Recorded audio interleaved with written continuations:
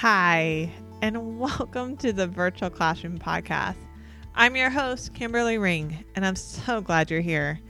In the virtual classroom, I invite virtual teachers from across the country to sit down and talk to all of us about what it's like to be a virtual teacher.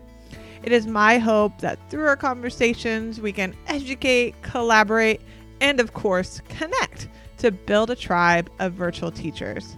Thanks again so much for being here.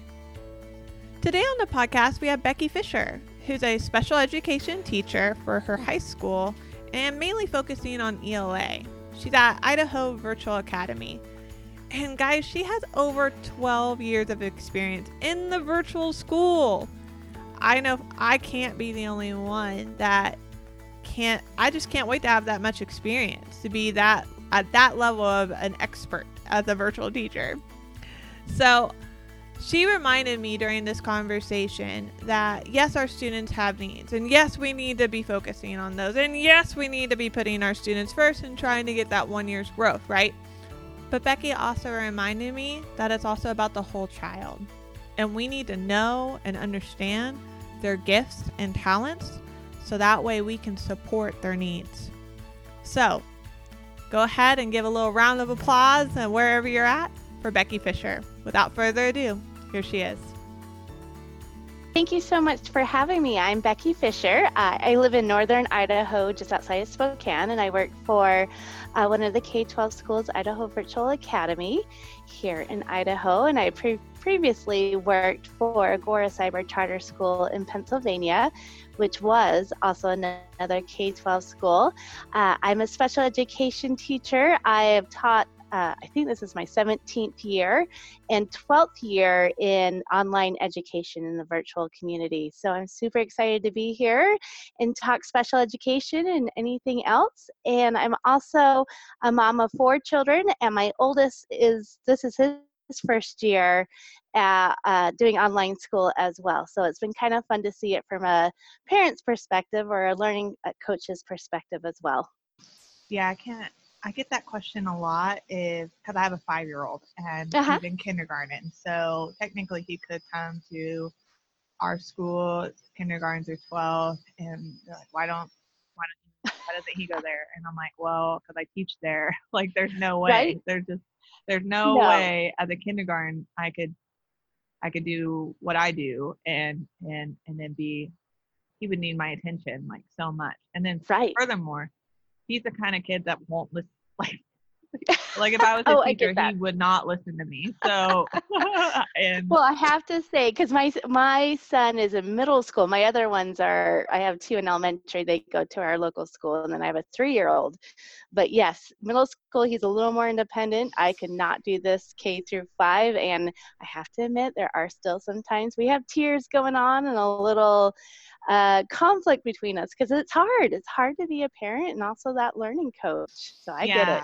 I said if and when he does want to start learning virtually, because right now he does, and I think I may have mentioned this before. Sorry to my listeners, but so he is wanting to be an astronaut, and so and he's 5. I realize that may change, but he's pretty serious about it, and I'm running with it, talking about how these sight words he's learning right now are going to help him be an astronaut because he's going to have to know how to read, and he's very motivated by that. But there might be a day where virtual learning might be more beneficial for him, so that way he can, if he is serious about training and being a part of stuff. So like maybe when middle school, maybe when he's in middle school. Yeah, and I think and there's things he definitely misses from the regular public school here. But honestly, it's really taught my son how to learn independently and to work on those executive functioning skills like planning and organizing and things like that. So it's been a really good experience in that regards because it's an area he's still learning in. So it's been kind of fascinating to see it from that perspective of, okay, go learn and do it on your own. So knowing that you are a learning coach for middle school, so it's going to be definitely different for an elementary kid who needs a lot more attention. But what would you still want teachers to know who are like me. I'm ignorant. I don't know what it's like to be a learning coach. I don't. I'm afraid of it, but Right? awareness is key. So what would be something that you'd want teachers just to be aware of for students and learning coaches that we just might not be aware of?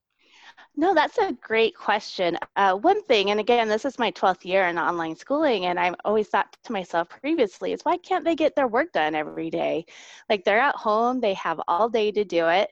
But I work 8 hours a day, and most of our parents do work, especially when those kids are in the secondary schools. And, sometimes I have to say, hey, you got to wait until I'm done working in order to be able to help you with whatever question you have. But then the day's over and I'm tired. I don't always want to help them in that aspect, and we have things going on that evening. So sometimes he gets things in 1 or 2 days late. So there are one thing I've noticed, and I've noticed it with my own students, my students who have individualized education plans, is some of these assignments bring out some fear and some anger and some other behaviors as well, just because it's hard for them. They're easily frustrated. My own son, he's a great student. He's been very blessed in that area where academic and learning is a strength of his. But when it comes to writing assignments or maybe some other projects where he has to reflect, he immediately shuts down. And so I have to take that time at some point in my day, which may not be that day, of course, to be able to work through those behaviors, work through his fear or his just not able to think through the project, and be able to get him that consistent, or what am I trying to say, that path to where he can submit that assignment. So I think just understanding that, we have daily lives, we have emotions. It's okay to get things in a day or 2 or 3 days late, because they usually, on the other end, are working hard. But it's a family, education's a family event when they're schooling at home. So that's been kind of a good wake-up call for me this year. That's really interesting, and it's it's it's kind of hitting the nail on the head for me, because I don't know what's like in other schools, but in our school, and maybe I'll talk about this, because even though I've been teaching for 8 years, special education is still like, I know I haven't dived deep into its world. So I'm aware of the levels of most restricted environment. Mm-hmm. And my kids who are in direct instruction also go to small groups. So they're in class for over 2 hours a day, live sessions. And then they have to do their online courses and their non-essential lessons. Like, I take out the lessons that are non-essential, but even then I still feel like it's too much.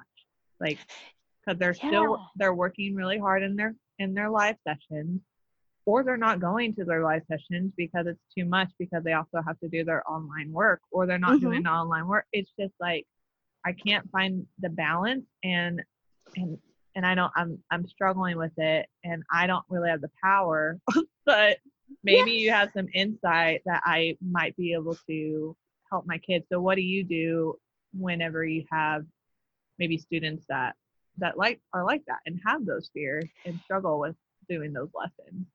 Yeah, definitely. That's a great question. I think one thing to keep in mind, and my heart goes out to those students, so often we're just focusing on their weaknesses or needs, as we call it in the special education world. So they're doing reading or math and writing, and that's all their focus. And so many of these students have such amazing strengths and talent outside of those three areas or academics. I've had students, and I teach high school, so it's a little bit different. And I teach 4 sections of English, so it's more that resource-based level. But they are amazing painters. They're amazing in drama, sports. A lot of them can take a car apart and put it back together. They just are very hands-on learners a lot of time. So when it comes to looking at those lessons, I mean, I think the first thing is keep in mind, we just keep looking at their needs, and it's not fun. So really spending 3 hours a day just learning something that's hard for you is really exhausting for the mind. But with my classes, because I do teach those 4 English classes, I try to do some of that curriculum instruction within that class, and then they can go do their lesson for the day. So I cut down that lesson. And again, I don't know if you can do that in K through 5, but let's look at author's purpose. Really hound in author's purpose during our live instruction, our small groups. And then on their own, they could do some of that independent work or some of the few things I give them to be prepared for the next day. Do they always complete it? No. But it's just kind of keeping in mind how to differentiate. Maybe they don't have to do that whole lesson. Like if you're working on writing, let's work for a month on that darn introduction and get that down really well. So we're doing it that step by step. So again, I know every school is different, but if you have that capacity to just be like, you know what, don't forget rest of the lesson, just focus on the introduction if you're writing, then we'll add on to that when we see mastery towards that. Did I answer your question? Yeah, and I kind of had an epiphany while you were talking, because I know during direct instruction they are allowed to, if it's math, they can just mark it as complete or take the quiz and that's it, or whatever. Mm-hmm. But I did have an epiphany for those small group lessons, at least for reading. What if I use, like, I thought, what if I just use their science or their Mm-hmm. history? Like, what if I use those passages and then say, you know what, Perfect. here, we did this.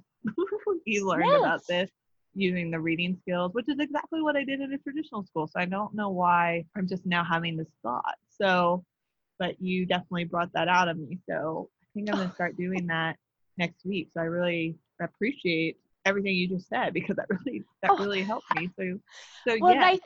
I think that's fantastic, because a big part of students learning in general is just being able to make those connections to either what they've learned or currently learning, as well as how that is insightful for their lives. How does that relevant to their lives? So if we take science, if we take history, we work on those reading skills within there. Those are nonfiction. So looking at that main idea, supporting details, and then use those writing skills that we're trying to get them to do, like an introduction or the body or cause and effect, whatever way, then you're still teaching that reading and writing skills. In science, bring in that math. So we're bridging everything together to make them see how it's relevant. How do I need to have those reading skills? How do I need to look at those text features, which we may learn about in reading, but that does apply to science and history because that's what we're looking at. That's nonfiction. And so I think that really helps when the students make those connections and find how relevant it is to their own lives. Absolutely. And eye-opening to me. So I don't know why my eyes are just now opening to this, but I'm really I'm excited. I'm excited about being able to support these kids a bit more, make their lives maybe a little bit less stressful and less scary, as you Yeah, mentioned, definitely. because I'll be the one walking them through it. And so they're not just coming into my class and then going to do that in addition and by themselves. Yeah. So Well, and I think one of the things with teaching kids who have special needs or exceptional needs, as I tell them, they learn exceptionally in a different way, is when you look at their individualized education plan or their IEP, and it depends on what state you're in, but reevaluation or their eligibility report, it gives the educational diagnosis of where they are qualified for special education. So do they split it? I can't remember, but usually there are around 13 ways you can qualify for special education. I think they may have split out speech and language into 2 different ones. But you've got your high incidence, which is specific learning disability, students with autism, other health impairment, which does cover ADHD or other health concerns. And every state calls things a little bit different, but you have your emotional needs, so depression, anxiety. In high school, I've had students with bipolar, schizophrenia, a whole bunch of issues going on there. But it is important to look at those medical diagnosis or or educational diagnosis, and that can also direct you on how to teach that student. So students with autism, a lot of them, not all, because no child's the same, but a lot of them have a hard time with that inferential thinking, reading between those lines, organization. A lot of students with autism, as well as other health impairment with ADHD, with their writing or looking at the organization within those assignments. So that's something as well as a teacher we should be looking at. And there's specific accommodations or modifications we can make for each of those disabilities to help those students be successful. So most of my students, and I'm assuming most of our students, at least in elementary world, it seems like every one of my students who has an IEP, not all of them, but it seems like the majority of them have a learning disability or ADHD. What would be your biggest advice to us as their teachers in our live sessions when they're working with us? How can we best support them in a virtual world? That's a great question. So with specific learning disability, that typically means that their processes in their brain work differently. And this also has to do with ADHD too. But typically we're looking at their executive functioning skills. And so this can, in other areas, but this can cover their working memory. So how well that they can take what they're learning and keep it in their brain until they can apply it to an assignment, basically. Their processing speed, which is how fast can they respond? How fast is their brain learning that material? There's also, those are the two biggest ones I always look at, but there's also language. And so some students, and with an SLD, or they may have a language deficit, is their either understanding vocabulary may be different. They just don't have those skills. And there's other areas as well. But keeping in mind what students with SLD is they need a longer time to process typically. They also need a long helps like making lists or writing down specific steps because their memory won't hold it in there as well. A lot of our students also with dyslexia, it's not necessarily, and dyslexia falls under a specific learning disability, sorry. And there's also dysgraphia and dyscalculia, which is writing and math as well. But their brain interprets those letters or those sounds differently or those numbers differently. There's so many strategies. Sorry, I'm just trying to calm my brain down. But I think the biggest thing is to slow down a lot of your sessions, making sure that the students have that understanding before you move on. And I know that's difficult if you have a class with mixed abilities, but giving them a longer time to respond or giving them some, like break down the steps very specifically. First you do this. And once you see mastery with that, then you add on to the other one. If you give them like 3 steps too quickly, they may forget step number 2. With ADHD, a lot of that as well has that working memory and processing deficits, but they also, it's like their brain's just constantly going. So they're not quite sure where to focus. And so using sometimes keywords like, I need you to listen to this. Or if you can do anything through movement, and again, I've never taught K through 5. I'm more high school. I've did a little bit of middle school face-to-face, but trying to bring in some movement, like, okay, make the letter A with your body. And you can use a webcam or talk with the learning coach with them. So having opportunities for movement and then have opportunities for breaks, like let their brain rest for a minute. Say, okay, 30 seconds, get up and do 5 jumping jacks or whatever it may be, can definitely help. The extended time for both of those areas is a big thing as well.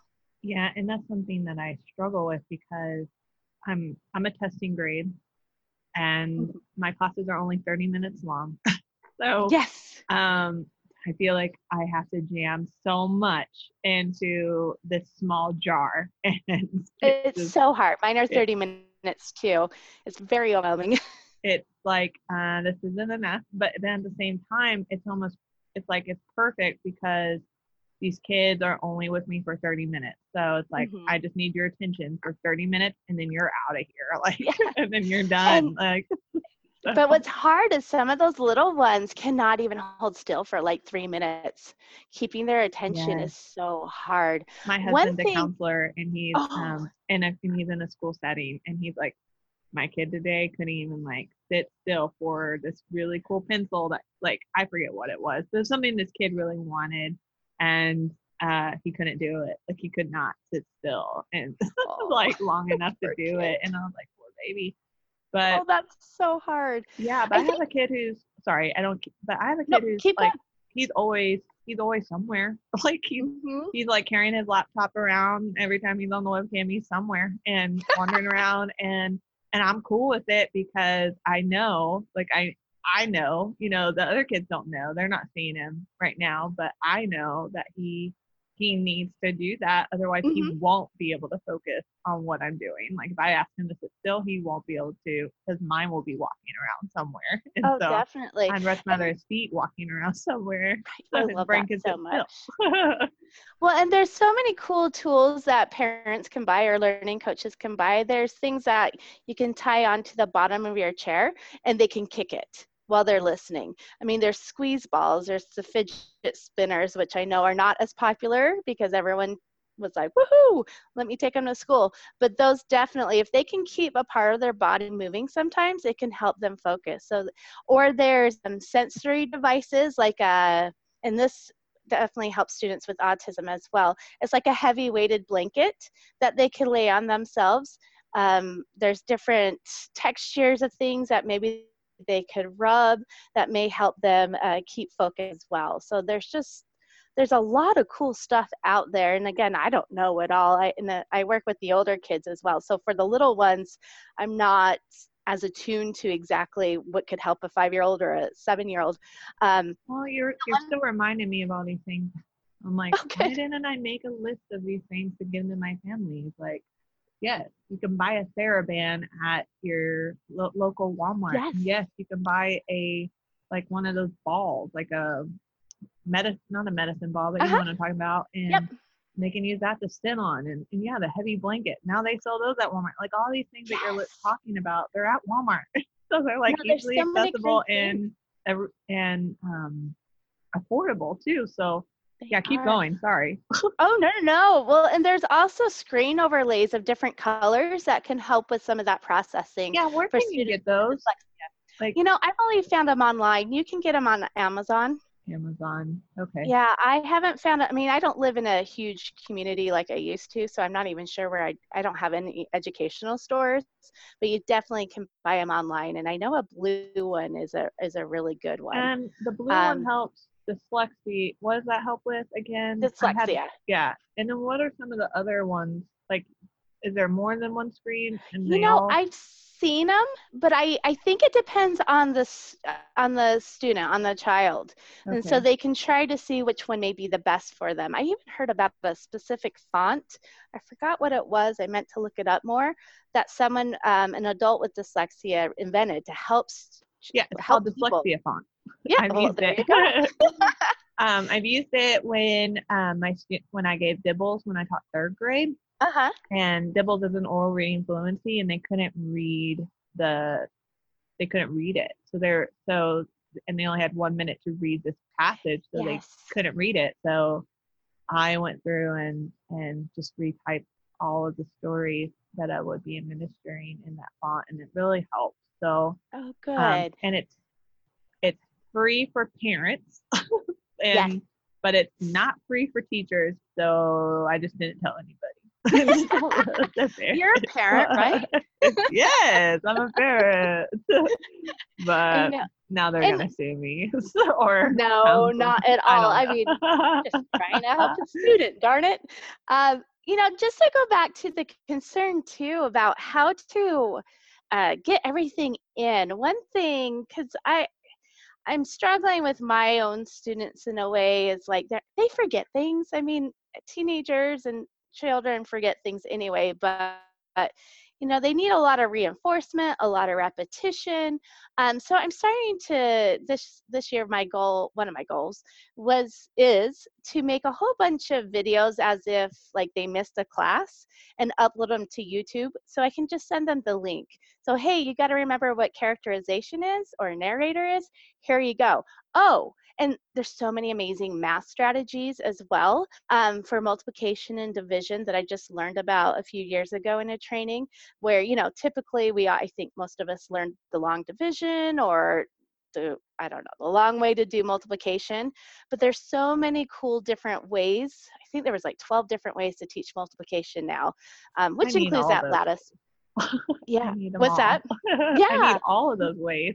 That's Yeah. exactly my world right now is long Yeah. division and multiplication. So I need all of those. Yeah. No, I love it. There's an area, I'm trying to remember what it's called. I haven't done math too much lately, but there's an area square model, I believe. It is so fun. I was like, this is Yeah, we just amazing. recently taught that one. And Oh, good. our kids, with the multiplication one, they really resonated with that. It really Mm-hmm. helped them. But when we switched it to division, they just Yeah. couldn't. And honestly, their parents didn't know it either. So they all do the long Makes it hard. division. And it's just, and I'm okay with it. That's what their parents know. And obviously their parents helped them learn that method. Mm-hmm. So I'm like, whatever. I don't care what method you use as long as you find one that works. So Exactly. Well, a couple years ago, because I had just taken this course, I used the area square model with one of my high schoolers who couldn't for the life of them do multiplication, double digit multiplication. So I showed him this and he's like, this is amazing. And he was able to do it without an issue from that point on. So it's awesome. that individualized instruction, finding which one works for which student, which is hard as a teacher. Yeah.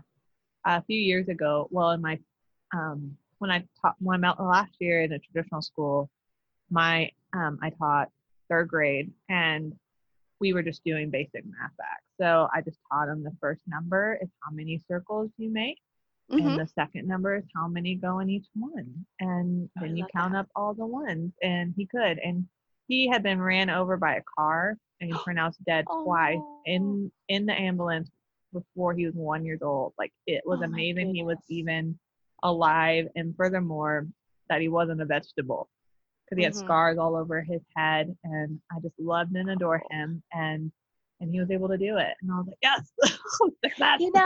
I love that so much because I truly believe every student can learn. Like, I've taught students with cognitive disabilities all the way up to just very specific learning disabilities, or just, mild autism where they're pretty functioning. But I've learned every student can learn. Maybe they won't always be able to do rocket science, of course. And not all of them may be wanting to go to college or able to go to college, but we can all continually teach them and have high expectations for them. And I feel so strongly about that. I had a student last year. He was one of my English students. He's like, Miss Fisher, I've never had a teacher teach me any of this. They just gave me worksheets every day to do. And I feel like with this population, and I don't think so much elementary, I hope not, but we just kind of put them to the side and say, okay, you got to just remember this because you're not. And instead, we're not bridging that gap of like, hey, maybe you don't know how to do multiplication, but that does not mean you can't understand algebra. So we gotta have those expectations, and some of them just may not remember specific skills, and we just teach them how to adapt to that and to use calculators or to use audio or whatever it may be, and so they can apply that to that higher level thinking or their passions. Absolutely. Absolutely. And I love all that you just said. It really resonated with me and the type of teacher that I want to be. I want to be teaching my kids to be astronauts if they want to be, if they want to be an astronaut, I want to be there to help them with that, or be helping them at least be ready for that. Cause that's, in my opinion, one of the highest, like, you got to be Superman to be an astronaut. Yes. And so I want all my kids to be able to be astronauts, and if they want to be, and I don't want to be the one to hold them back. Like, that's my biggest fear. I don't want to be the one standing in their way. Yeah. And by high school, my 11th and 12th graders, sometimes they with their families. I never discourage it, or I hope I don't. But I tell them, oh, you want to be a doctor? Well, let's look at other areas as well. You have that goal, but let's see what other things that as well that you're interested in that area of medicine. Because, I mean, honestly, some of these students that being a doctor, if they can't unfortunately do some simple math or simple reading may not be something they can get through all that med school. However, it doesn't mean they can't work in that medical field.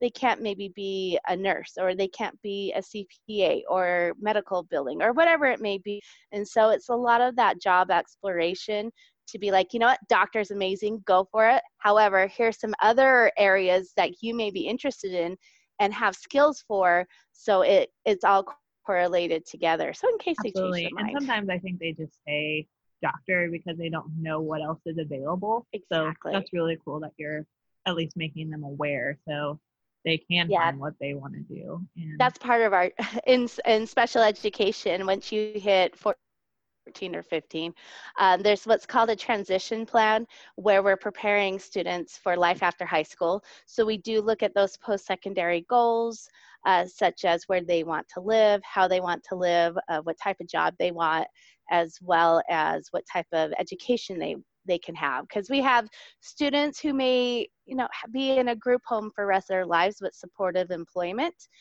through the state or through an agency.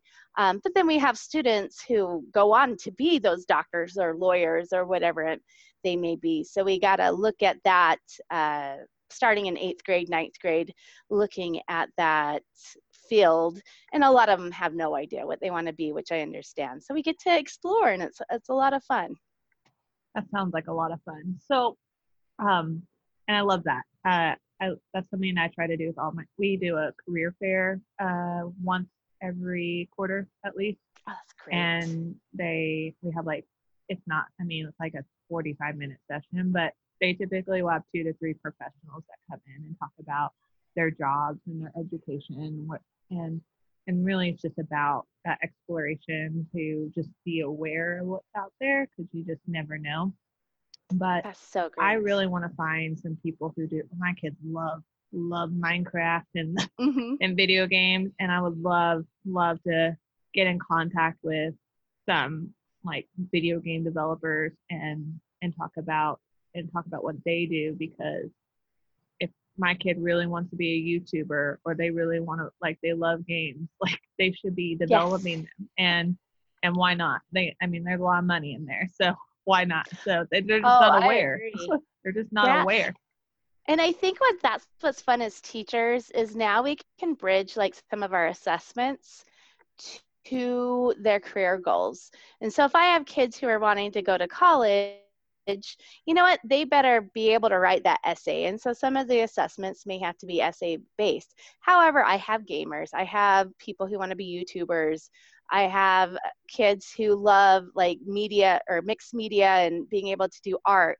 And so if we differentiate our assessments, so maybe they're doing infographics, maybe they're doing a podcast, maybe they're doing a YouTube channel or something. I think we can bring a lot of that in, which is, I think, super fun. And it's amazing. I had one student, he was diagnosed with autism for his final project, and he did this for me a few other times, but he loved Legos. It was his passion. And so I'm trying to remember exactly how it was. He acted out the story, if I remember correctly. He made a video using his Legos. And so he loved the movie making of it as well. So it was just amazing to see what comes out of students. That is amazing. So, and I love that you guys gave him the freedom and opportunity to do that. So that's incredible on both sides of the coin. So that he had that, not only that he did that, but too that he felt like he could, and that you guys gave him the keys to do that. So that's awesome. Thanks. Yeah, I am a strong believer in differentiation and doing different types of assessments and letting kids take their strengths to show what they've learned. I know we can't always do it, but I try to do it as much as possible. That's amazing. And the next thing I kind of want to talk about is just special education in the virtual world. I know it's so different than, well, I know it's the same, and then I know it's different. What was Mhm. something when you came? I know you've been with us for a long time, so it might be hard to remember what it might have been like prior to virtual world. But what was something that you were just like, man, I wish I had known. I wish that I would have known this about special education before in the virtual world, or what surprised you, or I don't know how to really ask this question, but I'm trying to Yeah, just make it broad and definitely. yeah, so Yeah, I think, well, and I did spend 5 years, I think, previously in a traditional school. I worked in Maryland and Pennsylvania. My first year, I worked with uh, emotional needs unit in middle school, and then I worked with alternative school kids. They were all expelled from their previous schools. My heart's really with kids who have emotional needs and behaviors and stuff. And then I worked in another middle school and a high school. So I kind of had that secondary experience. I think the biggest, not the difference, but the biggest thing I really have to focus on is bringing the parent into the IEP team, because it is a team, even more than I did necessarily in the brick and mortar, because I had the kid with me for a period or a few periods a day. So I had a really good in that face-to-face interactions. So I was more in that way to tell the parent what was going on in my classroom. Well, now the parents turned into that learning coach, and now I have to rely a lot on that parent or that learning coach to give me an update of what study skills are they using, what behaviors are they seeing at home, how is their frustration level, those sort of things. And so that's not always easy. Um, some of our times we have students who have behavior needs. And sometimes, I mean, let's be frank, and I do it with my own kids, I know how to set them off. Sometimes it's that learning environment at home that can bring out some of those behaviors, or I have parents underestimate their children as well. And I can understand that because one of my children, young, we had to do quite a lot of work with that child, food therapy, occupational therapy, speech and language. So I know as a parent, and you have to understand where they're coming from, they're fighting for that child every day, and it gets exhausting. It's hard. And then you don't want to see your child hurt. And so pushing your child can, bring out those tears or bring out some of that frustration. And by the time maybe elementary or middle or high school, they're kind of tired. So it's having that relationship even more so with the parent in the virtual world than maybe previously in the traditional school. So when you're on these IEPs, they are almost always done online, either through the Blackboard or on the phone. So you really have to be cognizant of your tone, the way you're phrasing things, how much positive you're giving to them. Because on the other end, it's hard. Sometimes they're crying. Sometimes they've had a bad day. They're in their home where I've had people who's had a death in the family the day before. So you just have to be really careful about how you present things, which I found in traditional school was a little bit easier to do. And so I think that was the biggest thing I've learned doing this for so long, is to really try to be so upbeat, so encouraging, positive, and not be afraid to have those hard discussions, but making sure that you're doing it in an appropriate way. absolutely tone is key. And I remember my first year here, people just thought I was angry like all the time, and I Oh was like, no. I'm smiling. Like, Yeah. but they didn't see me smiling. And so even though you might, and that's I started using my webcam all the time now, and now Hmm. when I'm in class and it's not on, I'm like, I feel almost naked, like it just feels Yes. wrong. But I realized that body language is like 50% of the conversation, and so Hmm. it doesn't. But tone is key. I do say I do totally agree with that. But there were times where I purposely was trying to sound upbeat, and then I still had parents think I was being like hateful. I was like, Oh all right, no, no. we're not. It's so hard. We're So turning on hard. this webcam now from all the time. It's on all the time, except when I give Uh-huh. them think time, and I turn it off then because I just want it to be quiet and I don't want to be a distraction as well from them thinking and solving the problems. But you're right. That's so powerful and such wise words that we don't know. They really are. They're always been Parents have always been the expert of their kids, but as we all know, kids can act differently in a different environment, like in a traditional school.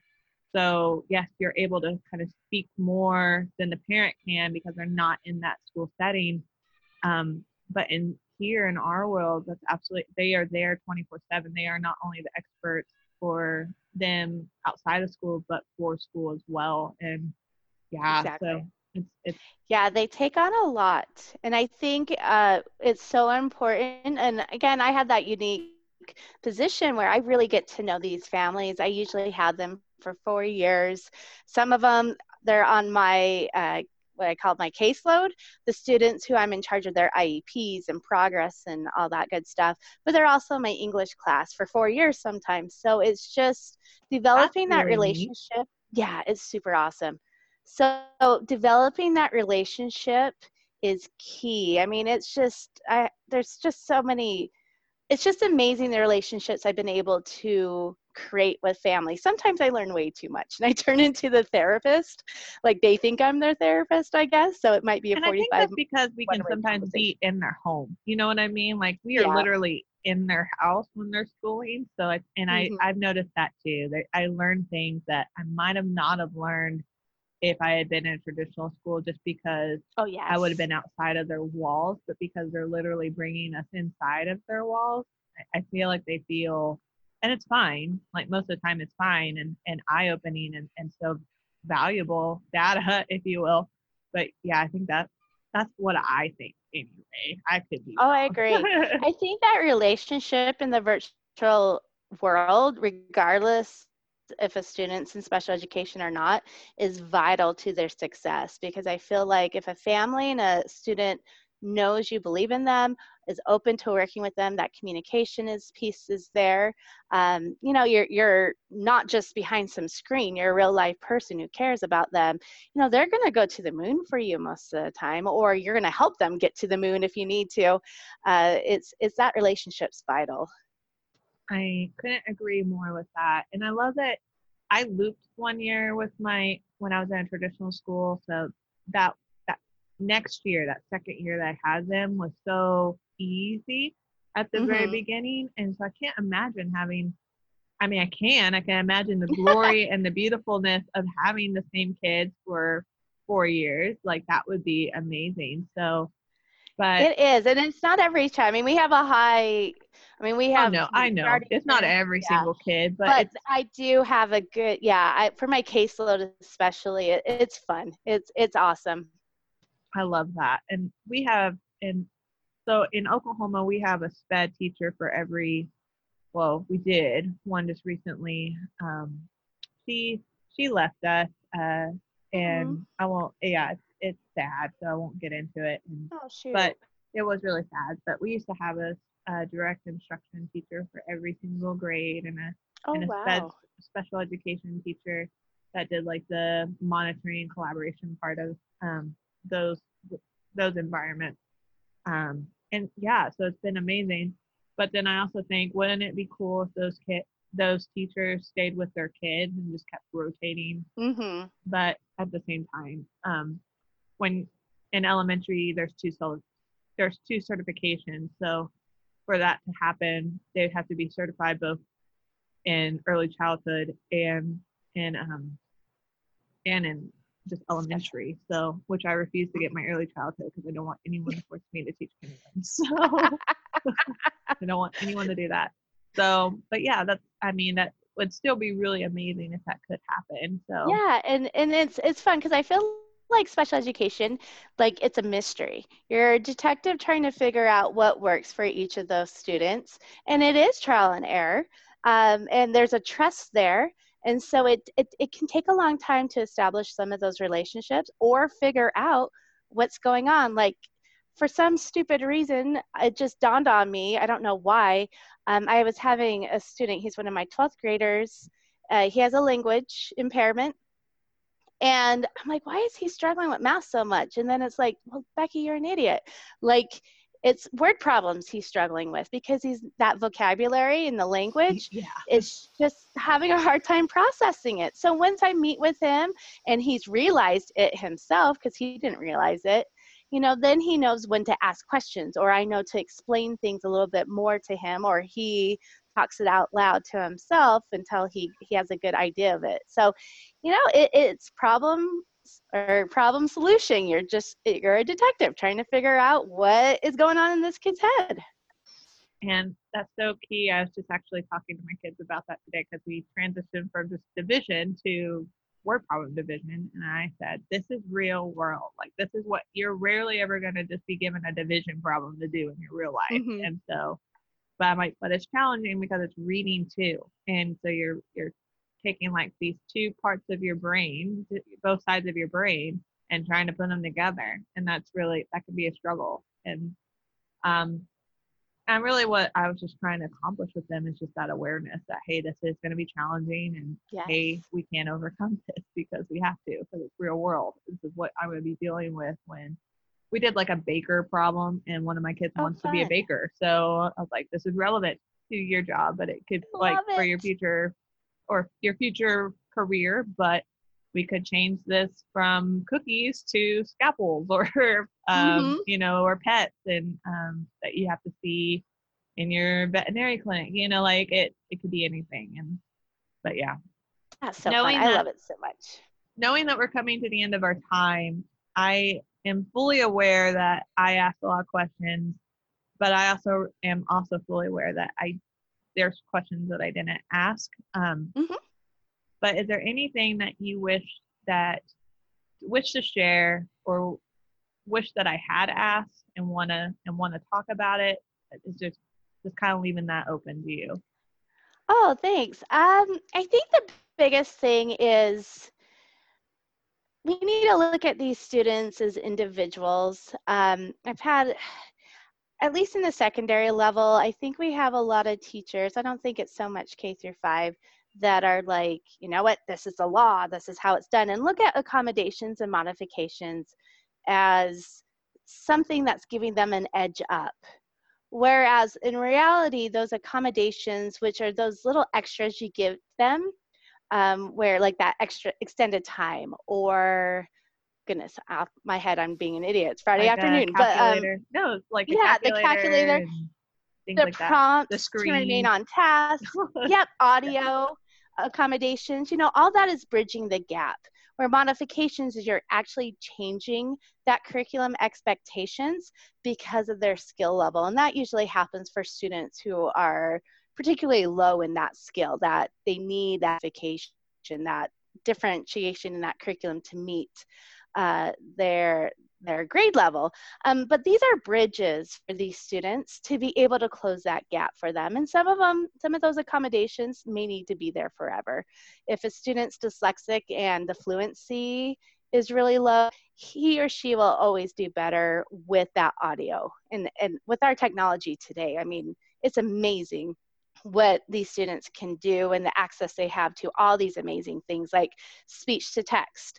But it's not something to give them the get up above the students, but it's really to bridge them to that to their peers in that general education class. And so these students need it. And sometimes we forget that, and I'm guilty of that as well. I'm like, well, why do they need it? They're doing fine. But then I take it away, and you can see where that deficit is, that need is. And so I think as all K-12 teachers, we need to accept that these students are individuals, and to teach them. I always think of, how would I want my child to be taught? And so I really tried to take that into account when I'm working with these students is, you know what, that's someone's child. And I want my children to be taught in an appropriate way and have their needs met as well. And so I need to be doing that for these parents' children. I'm just so passionate about that. And I think the other thing is, and this is maybe more secondary, but I know it happens in K-5. This past year, I've done a lot of studying on the trauma and how much it impacts the brain. And that trauma can be, I had a student sleeping in our house, and a car ran into her room and hit her when she was 3 years old. So there's that type of physical trauma, but there's also the broken families or economic stress or, a whole bunch of other serious things, and how that impacts that brain and how that then they react to schooling in a different way. And this is for special education and non-special education students. But I'm getting more and more students enrolling in virtual school who do have anxiety and depression, and to really understand how the brain learns when you experience anxiety and depression or long-going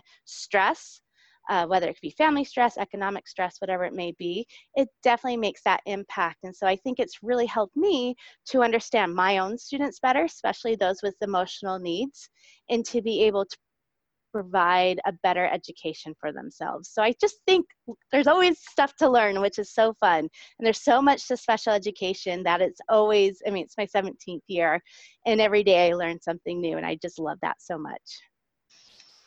I love that too. I love everything that you just said. Thank you so much for talking to me about that. I learned so much from you. I'm going to definitely make like a list of resources that basically any of my kids can use, not just special education students, like the weighted blanket and the ball and stuff like that. But I was going to talk just real quick about like how you were talking about how the teachers or people in general might just see these kids as having a leg up, when in reality we're just trying to bridge the gap. Something that I do is during state testing, because our kids can have text read why can't I remember right now, text to speech, and Yes. And so what I do is all the laptops come with headphones regardless. So I just pass out the headphones to everyone, and I tell them to put it on, and they're like, but it's not gonna. And I'm like, it may or may not read to you, but the fact is that it'll help you not be distracted by others. Exactly. And you guys are used to wearing headphones anyway, so it might make you feel more comfortable. So trying to just make sure that, even though there are kids that might have it read to them, I've noticed that they won't use it if they feel like everyone else notices. And that's my way. Maybe those other kids don't see, they may see it as a leg up and not fair, but now they don't know. They don't know who's getting it read to them and who isn't. So because they all have it. I love that. And I think as parents, even the more we teach our children that everyone has strengths and everyone has needs, then, hopefully our community can come more together, regardless of if you have a disability or the way you look or whatever it may be, that we're all different, but we all have things in common. And we all have, hey, I'm super good at this, but I'm terrible at this. And we all have that. So some of them are more apparent than others. But I think the more we can teach our children that, we should love everyone, and we all have those strengths and all have those needs. And I'm just repeating myself, I know. No, but I mean, like it goes with one of my years. I wish I could do this virtually, but I don't know how. But one of my first years teaching, I did this Band-Aid thing. I told them they had to come up with this crazy injury that they had, and they had to come up to me and tell me where it's at, and they would point to their foot or their head or whatever, but I would put the Band-Aid on the same place for every single kid. Oh wow. And they were like, that's not fair, that's not where my boo is. I'm like, I'm sorry, this is I'm like, but it is fair, this is the standard. If everyone's going to get the same thing, they're going to get the Band-Aid the same place. And then they came to this realization that's not fair. Fair is getting what you need. And I'm like, and I love that. That's exactly it. This kid might need more support here where you might not. And so I haven't quite figured out how to do that kind of idea virtually. I wonder if they take a picture of themselves and put it on the board. Maybe. I don't know. And tell them to put everyone bring a Band-Aid, and I'm going to tell them to put it on the same place on their arm. And so, and they're like, that's not where it's at. But it was just kind of the point, when I did it, I put the Band-Aid on. You know what I mean? So if you come up with an idea, please tell me, because although I don't know if my kids have that issue, no one's like said that's not fair or Mhm. anything in this world, but I'm more concerned about when they're together in like a state testing Yes.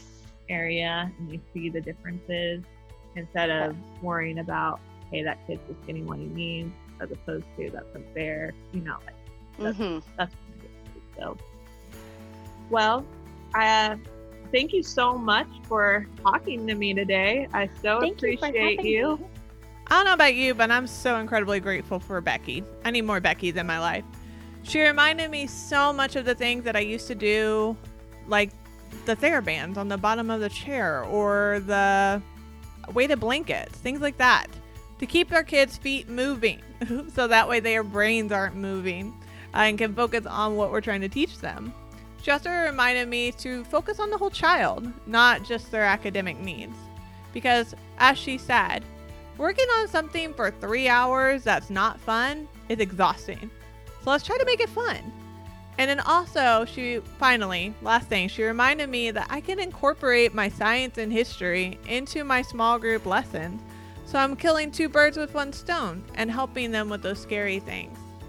So again, thank you so much for listening. I hope you learned so much from Becky. I know I did. And head on over to our social medias and share the things that Becky taught you. What ideas are you using with your special education students? How can we support our students better and focus on the fun as well as the needs?